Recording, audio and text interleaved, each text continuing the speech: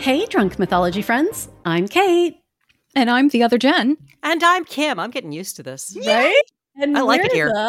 Drunk Dracula gals. Drunk Dracula gals. Ooh, you two almost were in sync. Nah. Never. Trying to lull you into a false sense of security. That's right. Now you got two Slytherins conspiring against you. So I hadn't thought about that. Yeah, this Hey, is. I'm not a Slytherin. Leave me out of that. What? Leave me out of it. Wait, okay, You totally so what are. are you? GDI, just like when I was in college. Goddamned independent. Got it. All good. And that fits. That fits, absolutely. Mhm. So All right, this, let's move on. yeah, Yeah. this is chapter 6 of Bram Stoker's Dracula, celebrating the month of Drunk Dracula Gals, also called October, now also called Drunktober. Drunktober. Drunktober. And I would like to interject on the day that we're recording this. It is National Vodka Day. Yay. Oh, So- These are a few I- of my favorite things. I probably Yes. shouldn't be drinking whiskey. I am finishing off a bottle of Belvedere that Nice. the OG sent to me. Oh. Yeah. From Bistritz? No, I don't think it came from Bistritz. Yes, from Bitstritz. Anyway, okay, Dracula. We've said it before, we'll say it again. Dracula is public domain, so we can read it word for word, which, we're really interjecting all kinds of Word for word has been commentary. left on the curb and driven away from. It's rocking gently by itself. Right next to the van with the intellectual property lawyers hiding out listening to us. We love you. If you want to sponsor us, so I know I most spoke yesterday about what a lancet is. It's not a syringe, it's a goddamn knife. So Yeah. maybe if y'all know any good malpractice lawyers. No, We're knife makers. There we you go. Anyway, here we go. Back to England. Woohoo!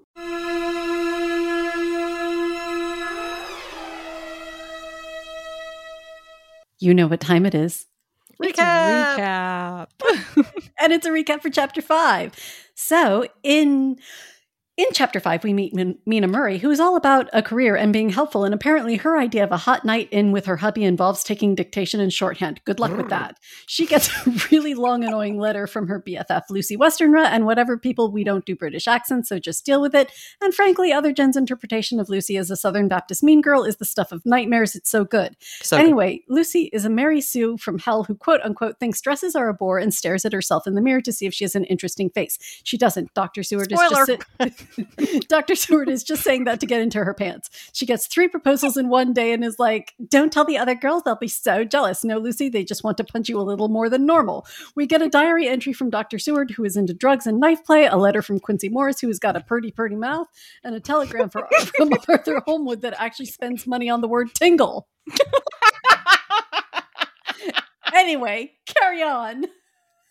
Mina Murray's journal, 24 July, Whitby. Now, before I read this, I would like to apologize in advance because this is just a description of the landscape, and let's say Stoker could have used an editor. But moving on. Yes. But you know what? We got our Long Island Mina Murray. Right. Oh, right. Right. We're going to give it a try. We'll see how it goes. Okay. Lucy met me at the station looking sweeter and lovelier than ever, and we drove up to the house at the Crescent in which they have rooms. This is a lovely place. The little river, the Esk, runs through the deep valley, which broadens out as it comes near the harbor. A great viaduct runs across with high piers through which the views seem somehow further away than it really is. You all right? This is so spot on. The valley is beautifully green. It is so steep that when you're on the highland, on either side, you look right across it, unless you're near enough to see down. The houses of the old town, the side away from us, are all red-roofed and seem piled up one another anyhow, like the pictures we see of Nuremberg. Right over the town is the ruin of Whitby Abbey, which was sacked by the Danes, and which is seen in part of Marmion, where the girl was built up in the wall. I guess he's referring to a book that was popular at the time, or a play that was popular at the time. I was going to ask Probably. about that. Yeah. All right, moving on. Yeah. It's a most noble ruin of immense size and full of beautiful and romantic bits. There's a legend that a white lady is seen in one of the windows. Frankly, in this town, if it wasn't a white lady, I would be surprised. Right. Between it and the town, there's another church, the parish one, round which is a big graveyard, all full of tombstones. This is, to my mind, the nicest spot. tombstones. Shocker. This is, to my mind, the nicest spot in Whitby, for it lies right over the town. It has a full view of the harbour and all up to the bay, which the headlands called the Kettleness stretches out into the sea.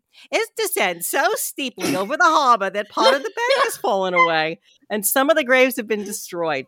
In one place, part of the stonework of the grave stretches out over the sandy pathway far below. There are walks with seats beside them through the churchyard, and people go and sit there all day long looking at the beautiful view and enjoying the breeze. I shall come and sit here very often myself and work. Indeed, I am writing now with my book on my knee and listening to the talk of 3 old men who are sitting beside me. They seem to do nothing all day but sit up here and talk. Oh my God, this is the best thing ever. Hang on for a second. I got to take a sip Murray of water. we never knew that we never needed. This is, oh my God. Yeah. We just need clips of Kim saying the word haba. Well, I get to do it like 8,000 more times. So Right?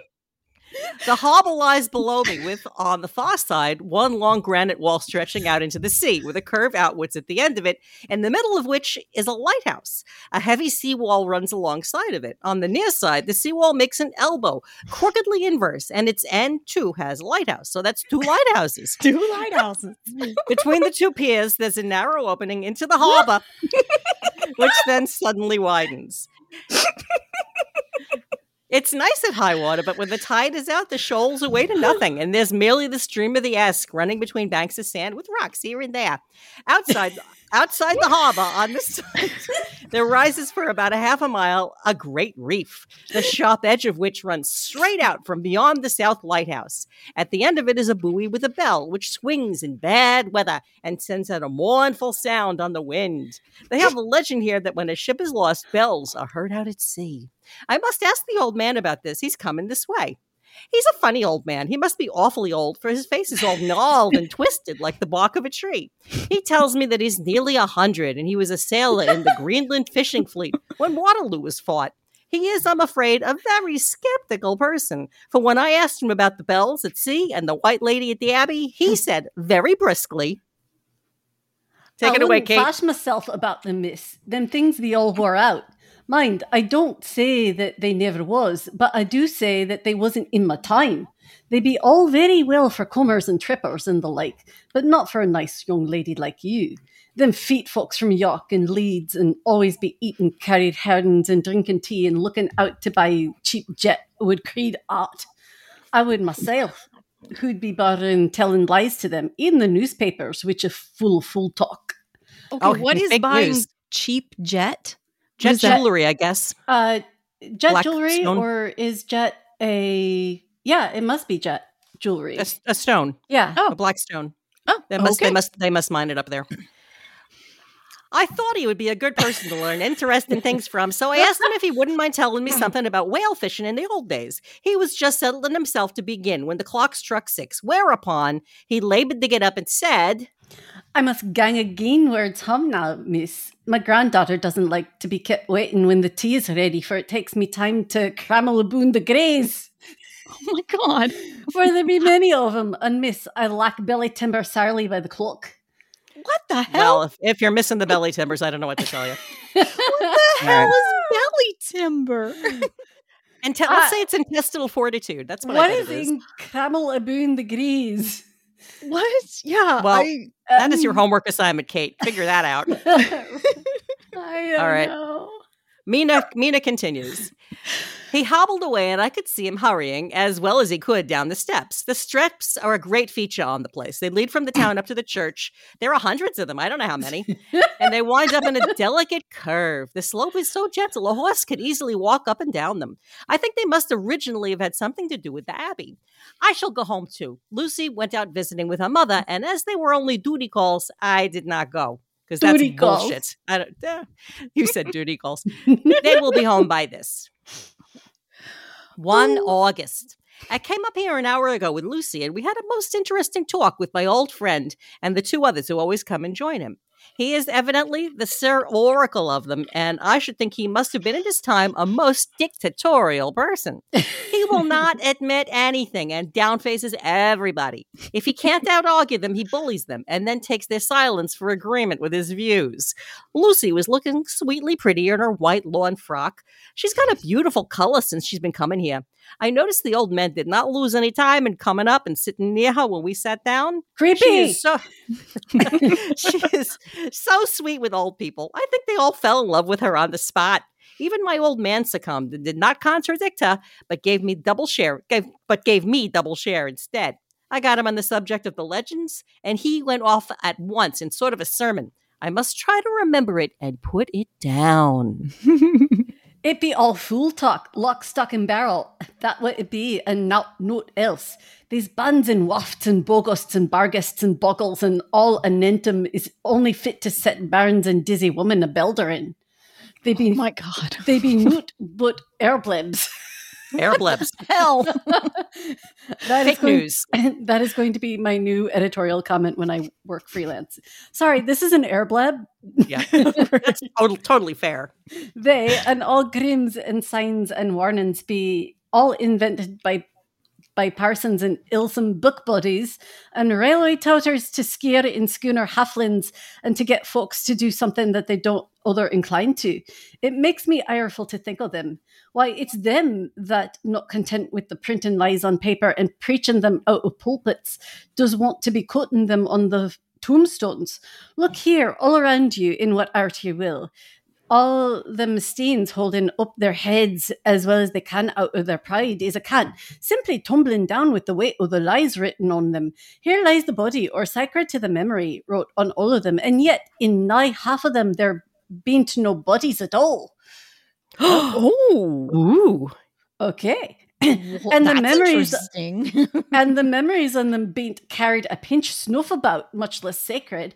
Lies, all of them, nothing but lies of one kind or another. My God, it'll be a queer scouderment at the day of judgment. When they come tumbling up in their death sarks, all juped up together and trying to drag their tombstones with them to prove how good they was. Some of them trembling and dithering with their hands that dozened and slipping from lying in the sea that they can't ever keep their group of them. So is he saying their hands are so slimy from being dead in the ocean that they can't hang on to their tombstones? Sure. That's what it sounds like. Yeah, probably like the half that are missing are just in the ocean, I guess. Yeah. Oy. All right, Mina continues. I mean, you could have just said half the bodies are in the water. Ha! What book are you trying to read? Right? I could see from the old fellow's self-satisfied air and the way in which he was looking around for approval of his cronies that he was showing off. So I put a word on to keep him going.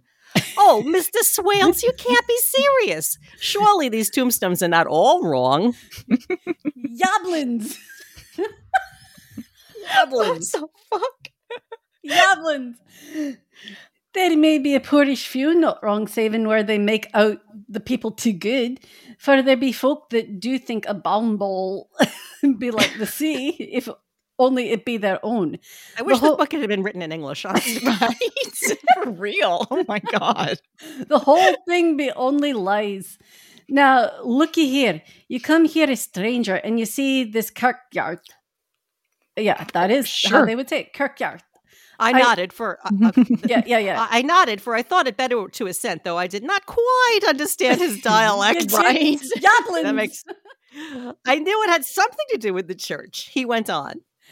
And you can say that all these steens be boon folk that happened here, snood and snog. I assented again. Then that just be just where the lie comes in. Why, there be scores of these lay beds that be tomb as the Duns Baccabox on Friday night. What? He nudged one of his companions and they all laughed. And my God, how could be otherwise? Look at this one, the aftest above the beer bank. Read it. What? I translated that somehow into English and went over and read Edward Spensley, master mariner, murdered by pirates off the coast of Andres, April 1854, age 30. When I came back, Mr. Swales went on. Mr. Snails is right. I love it. We've got Stroker and Snails. That's, yeah. Who brought him home? I wonder to have him here. Murdered off the coast of Andres, and you consighted his body lay under. Why, I could name ye a dozen whose bones lie in Greenland seas above. He pointed northwards. Or where the currents may have drifted them. They be the stains around ye. Ye can, with your young eyes, read the small print on the lies from here. The Braithwaite Lowry, I knew his father, lost in the lively of Greenland in 1820. Or Andrew Woodhouse drowned the same seas 1777. Or John Paxton drowned of Cape Farewell a year later. Or old John Rawlings, whose grandfather sailed with him, drowned in the Gulf of Finland in 1850. Do you think that all these men will have make a rush to Whitby when the trumpet sounds? I have me anterms about it. I'm sure you do. I tell ye that when they got here, they'd be jumbling and jostling one another that way. It'd be like a fight upon the ice in the old days, when we'd be at one another from daylight to dark and trying to type our cuts by the light of the aurora borealis. This was evidently local pleasantry, for the old man cackled over it and his cronies joined in with gusto. But, I said, surely you are not quite correct, for you start on the assumption that all the poor people or their spirits will have to take their tombstones with them on the day of judgment. Do you think that will be really necessary? Well, what else be the tombstones for? Answer me that, miss. To please their relatives, I suppose. To please their relatives, you suppose. This he said with an intense scorn. How will it pleasure their relatives to know that lies is wrote over them and that everybody in the place knows that they be lies? He pointed to a stone at our feet, which had been laid down as a slab on which the seat was rested, close to the edge of the cliff. Read the lies on that stuff, that Thrufstein, he said. I'm going to go ahead and say that Thrufstein is a tombstone, right? Oh, or rough stone. Yeah. The letters were upside down from where I sat, but Lucy was more opposite to them, so she leaned over and read. Sacred to the memory of George Cannon, who died in the hope of a glorious resurrection on July 29, 1873, falling from the rocks at Kettleness. This tomb was erected by his sorrowing mother to her dearly beloved son. He was the only son of his mother, and she was a widow. Really, Mr. Swales, I don't see anything very funny in that. She spoke her comment very gravely and somewhat severely. You don't see aught funny. Ha! But that's because you don't gown the sorrowing mother was a hellcat that hated him because he was a crooked, a regular lavatory he was. Is that code for something? I have a feeling it might be. And he hated her so that he committed suicide in order that she mightn't get an insurance she put out on his life. Jesus, wow. Who knew this was turning into true crime? Wow. He blew nigh the top of his head off with an old musket that they had for scaring the crows with. 'Twarn't for the crows then, for it brought the clegs and the dopes to him. That's why he fell off the rocks. And as to hopes of a glorious resurrection, I've often heard him say myself that he hoped to go to hell, for his mother was so pious she'd be sure to go to heaven, and he didn't want to addle with her where she was. Now, isn't that Steen at any rate? He hammered it with a stick as he spoke. A pack of lies. And it won't make Gabriel keckle when the Geordie comes patting up the grease with the tombstone balanced on his hump and asks it to be took as evidence. I did not know what to say, and I think I speak for all of us. Including me. Lucy turned the conversation as she said, rising up. Oh, why did you tell us of this? It is my favorite seat, and I cannot leave it. And now I find I must go on sitting over the grave of a suicide. That won't harm you, me pretty. And it may make poor Geordie gladsome to have so trim a lass sitting on his lap. Brother. Necro-fucking-philia, man. Oh my God. That won't hurt you. Why, I've sat off here often on for nigh 20 years past, and it hasn't done me no harm. Don't you fash about them as lies under ye, or that doesn't lie there either. It'll be time for ye to be getting scart when you see the tombstones all run away and the place as bare as a stubble field. There's the clock, and I must gang. My service to you, ladies. Was that like, oh, look at the time?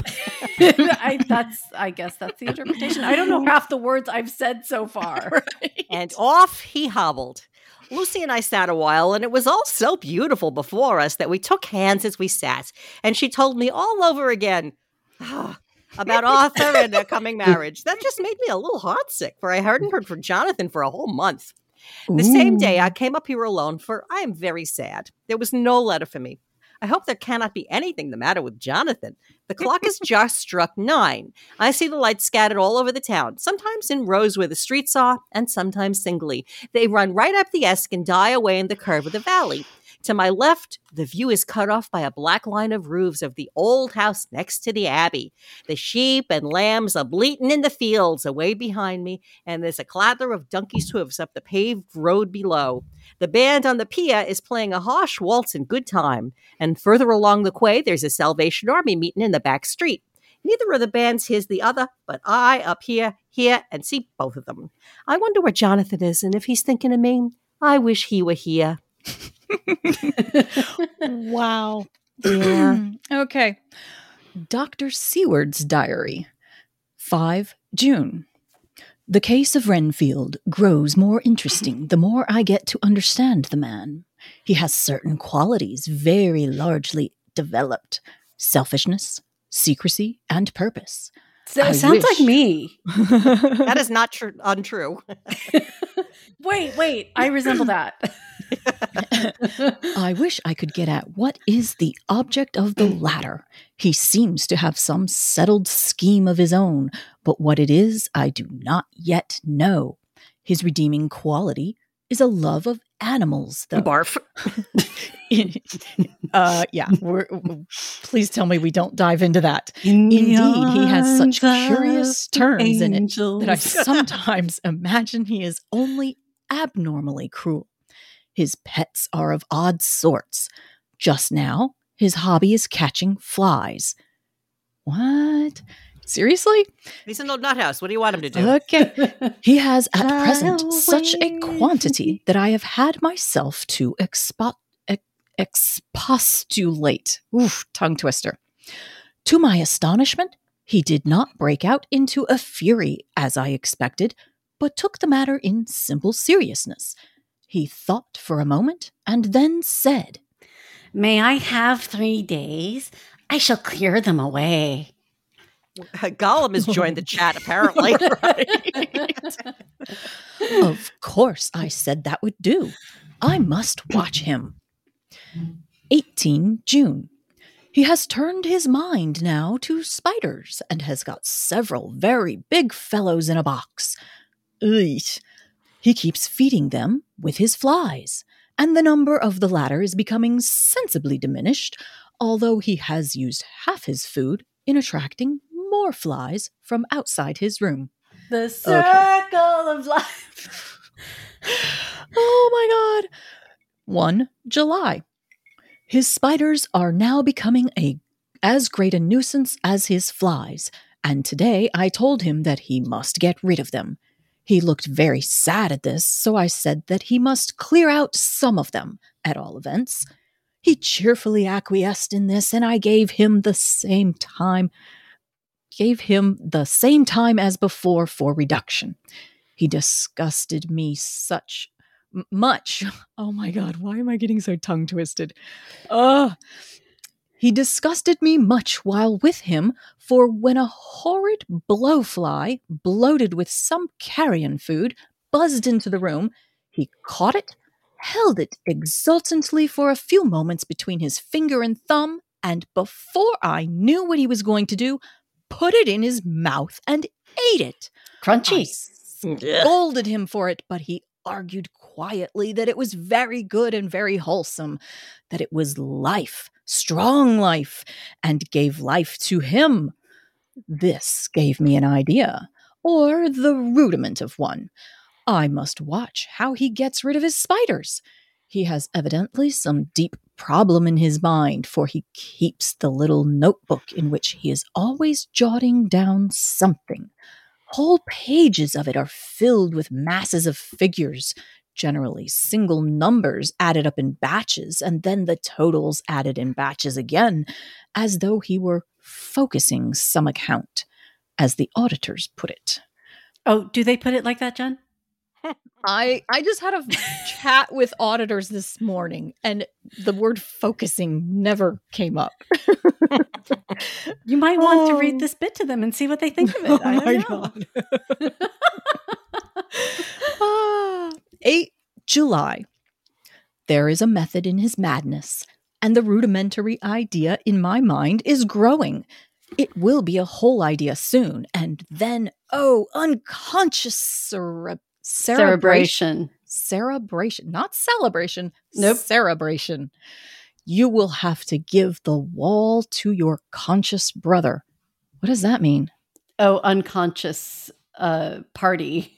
Give the wall? Okay.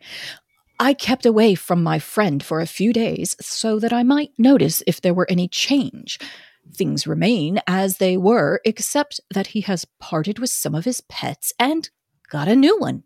He has managed to get a sparrow and has already partially tamed it. His means of taming is simple, for already the spiders have diminished.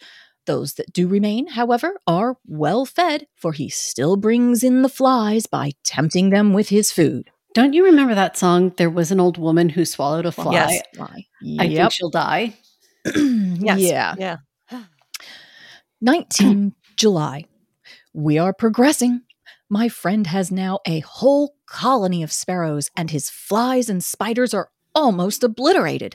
When I came in, he ran to me and said he wanted to ask me a great favor, a very, very great favor. And as he spoke, he fawned on me like a dog. I asked him what it was, and he said, with a sort of rapture in his voice and bearing, A kitten, a nice, sleek, playful little kitten that I can play with and teach and feed and feed and feed. Oh, shit. Brother. I was not unprepared for this request, for I had noticed how his pets went on increasing in size and vivacity, but I did not care that his pretty family of tame sparrows should be wiped out in the same manner as the flies and the spiders. That is so speciesist. Right? So I said I would see about it and asked him if he would not rather have a cat than a kitten. His eagerness betrayed him as he answered. Hang on. Frida, Onion, don't listen to this part. Cover your ears, babies. It's too scary for them. Okay, go on. Oh, yes. I would like a cat. I only asked for a kitten unless you should refuse me a cat. No one would refuse me a kitten, would they? Yes, yes they would. Yeah, I would. He should. Oh. I shook my head and said that at present I feared it would not be possible, but that I would see about it. His face fell, and I could see a warning of danger in it, for there was a sudden, fierce, sidelong look which meant killing. I want the Dun, kitten. dun, dun. The man is an undeveloped homicidal maniac. I shall test him with his present craving and see how it will work out. Then I shall know more. Okay, Medical dumbest profession was doing Ravenclaw great ever. things. Oh my God. Don't do the thing. Don't do the thing. I'm gonna do the thing. Yeah. 10 p.m. I have visited him again and found him sitting in a corner, brooding. There When was I an old came woman in, who swallowed a fly. Threw himself on his knees before me and implored me to let him have a cat, that his salvation depended on it. I was firm, however, and told him that he could not have it, whereupon he went without a word and sat down, gnawing his fingers in the corner where I had found him. I shall see him in the morning early. 20 July. Visited Renfield very early, before the attendant went his rounds. Found him up and humming a tune. He was spreading out his sugar, which he had saved, in the window, and was manifestly beginning his fly-catching again, and beginning it cheerfully and with a good grace. I looked around for his birds, and not seeing them, asked where they were. He replied, without turning around, that they had all flown away. There were a few feathers about the room, and on his pillow a drop of blood. Now, on CSI, we call that a clue. I said nothing, but went and told the keeper to report to me if there were anything odd about him during the day. 11 a.m. The attendant has just been to me to say that Renfield has been very sick and has disgorged a whole lot of feathers. Disgorged means puke, right? Puke, yeah. Mhm. My belief, doctor, He said. is that he has eaten the birds and he just took them and ate them raw. And I quit. Bye, Felicia. 11 p.m. I gave Renfield a strong opiate tonight, enough to make even him sleep, and took away his pocketbook to look at it. The thought that has been buzzing about my brain lately is complete, and the theory proved. My homicidal maniac is of a peculiar kind. I shall have to invent a new classification for him and call him a Zoophagous. Zoophagous. Okay, thank you. Zoophagous, life-eating maniac. What he desires is to absorb as many lives as he can, and he has laid himself out to achieve it in a cumulative way. He gave many flies to one spider and many spiders to one bird, and then wanted a cat to eat the many birds. What would have been his later steps? Look, he's trying to be efficient. Do you know how much effort it takes to eat that many birds? Right? Also, Yeah. Zoophagous is, I'm going to object there because that means animal eating. Okay. Animaphagus, which would be life force eating. Ha! Oh. Gotcha. I guess Bram. he's been told. Mhm. That's right. Uh-huh. It would almost Yablins. be worthwhile to complete the experiment. It might be done if there were only a sufficient cause. Men sneered at vivisection, and yet look at its results today. Does this guy think he's actually in the book Frankenstein? He's in the wrong book. Mary Shelley called. She wants her character back. Yeah. But vivisection. No. Yeah. No. Nope. I'm not. Do I want to ask? I No. suspect- Don't Google it. I suspect, but I do not want the confirmation. So we're going to Yeah. carry on. Why not advance science in its most difficult and vital aspect? No. The knowledge of the brain. Had I even the secret of one such mind? Did I hold the key to the fancy of even one lunatic? I might advance my own branch of science to a pitch compared with which Burton Sanderson's physiology of Ferrier's brain knowledge would be as nothing, if only there were a sufficient cause. There's never a sufficient cause.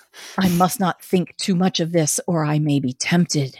A good cause might turn the scale with me, for may not I too be of an exceptional brain congenitally? Ugh, these big words. Yeah. Ah. Hashtag pompous.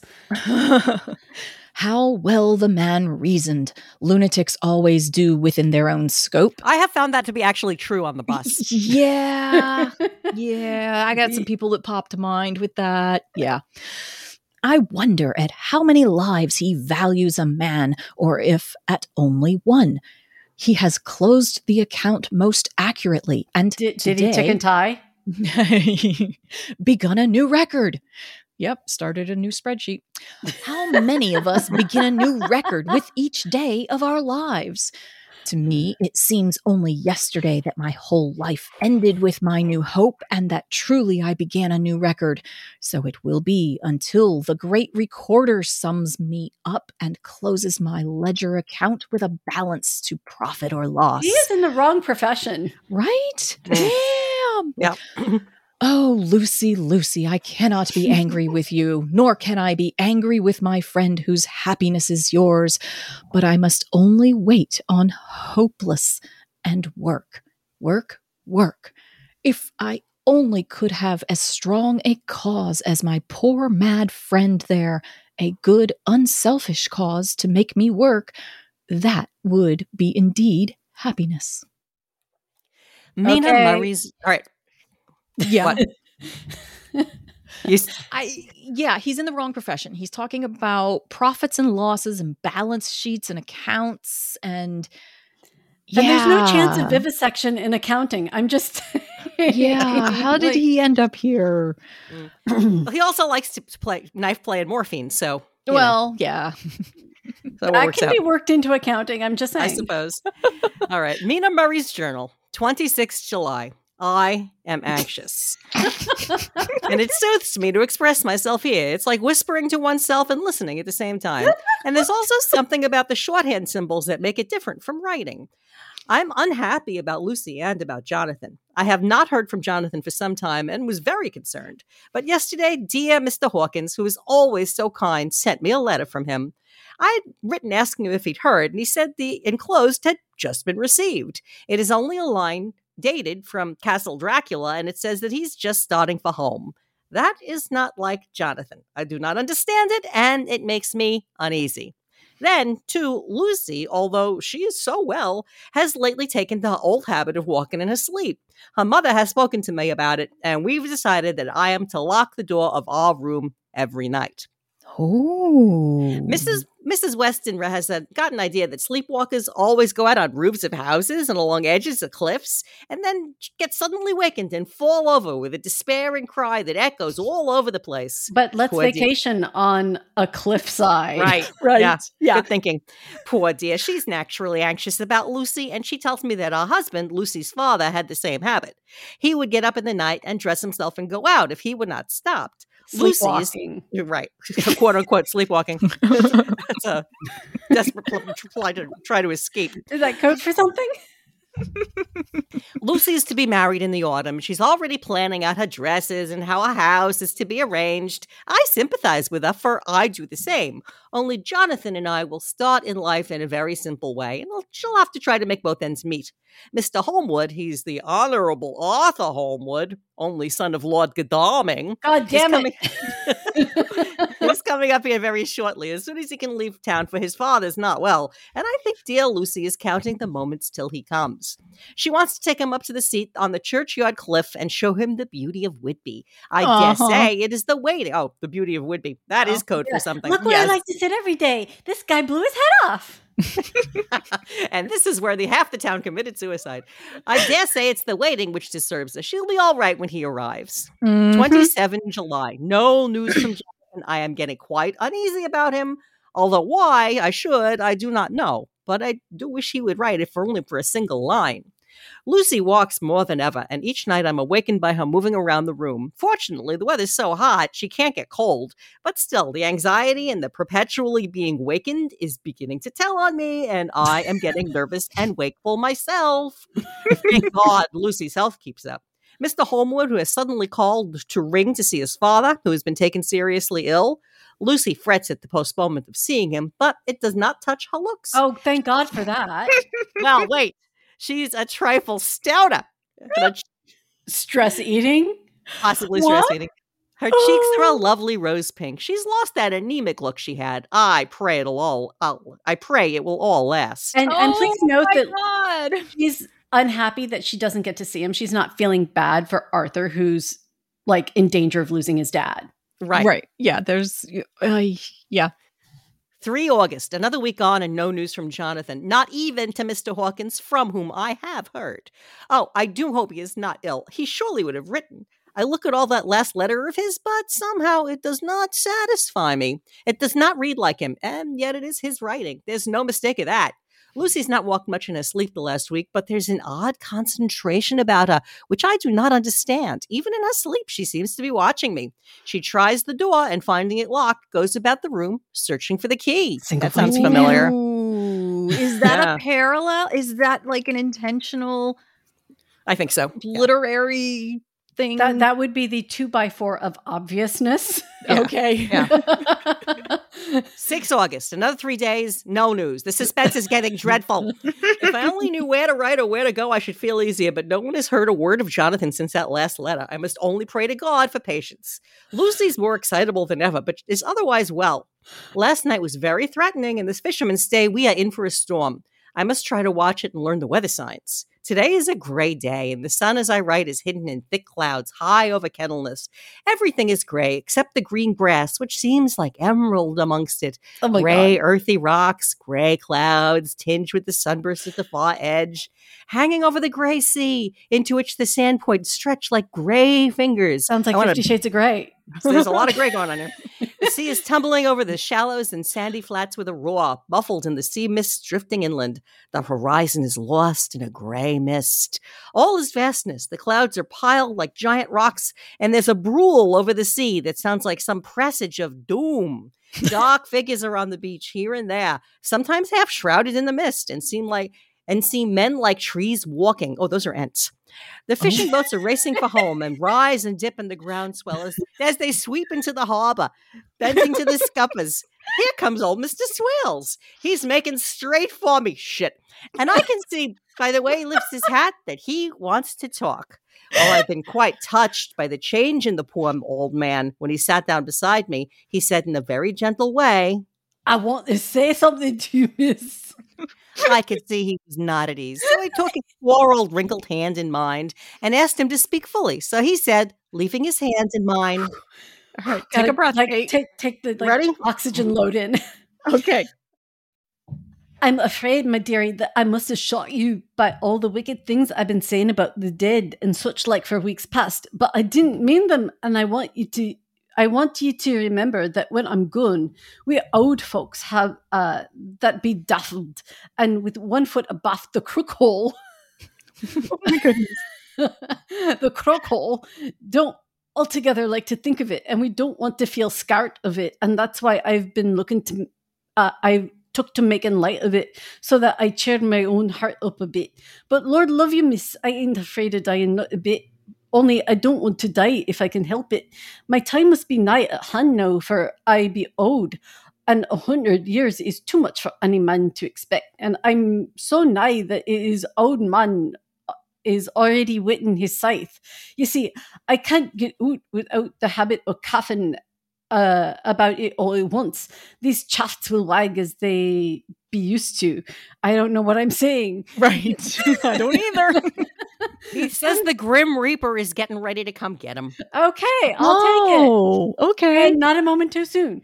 But someday soon, the angel of death will sound his trumpet for me. But don't you duel and greet, my dearie. For I saw that he was crying. If he should come for me this very night, I'd not refuse to answer his call. For life be, after all, only waiting for something else than what we're doing, and death be all that we might rightly depend on, and taxes. But I'm content, for it's coming for me, my dearie, and coming quick. It may be coming while we be looking and wondering. Maybe it's in the wind out o'er the sea that's bringing with it loss and wreck, and sore distress and sad hearts. Look, He cried suddenly. there's something in the wind and in the host beyond that sounds and looks, I hate all these words, and tastes and smells like death. It's in the air. I feel it coming. Lord, make me answer cheerful when my call comes. Dang. He held his arms devoutly and raised his hat. His mouth moved as though he were praying. After a few minutes' silence, he got up. He got up, shook hands with me, and blessed me, and said goodbye and hobbled off. It all touched me and upset me very much. I was glad when the Coast Guard came along with his spyglass under his arm. He stopped to talk with me as he always does, but all the time kept looking at the strange ship. I couldn't make her out, He said, She's a Russian, by the look of her, but she's knocking about in the queerest way. She doesn't know her mind a bit. She seems to see the storm coming, but can't decide whether to run up north in the open or to put in here. Look there again, she steered mighty strangely, for she don't mind the hand on the wheel. Changes about with every puff of wind. We'll hear more of her before this time tomorrow. Oh, And that's where we'll stop today. Jesus fucking Christ. Woo. Okay, so we had some really creepy ass shit going down in the insane asylum.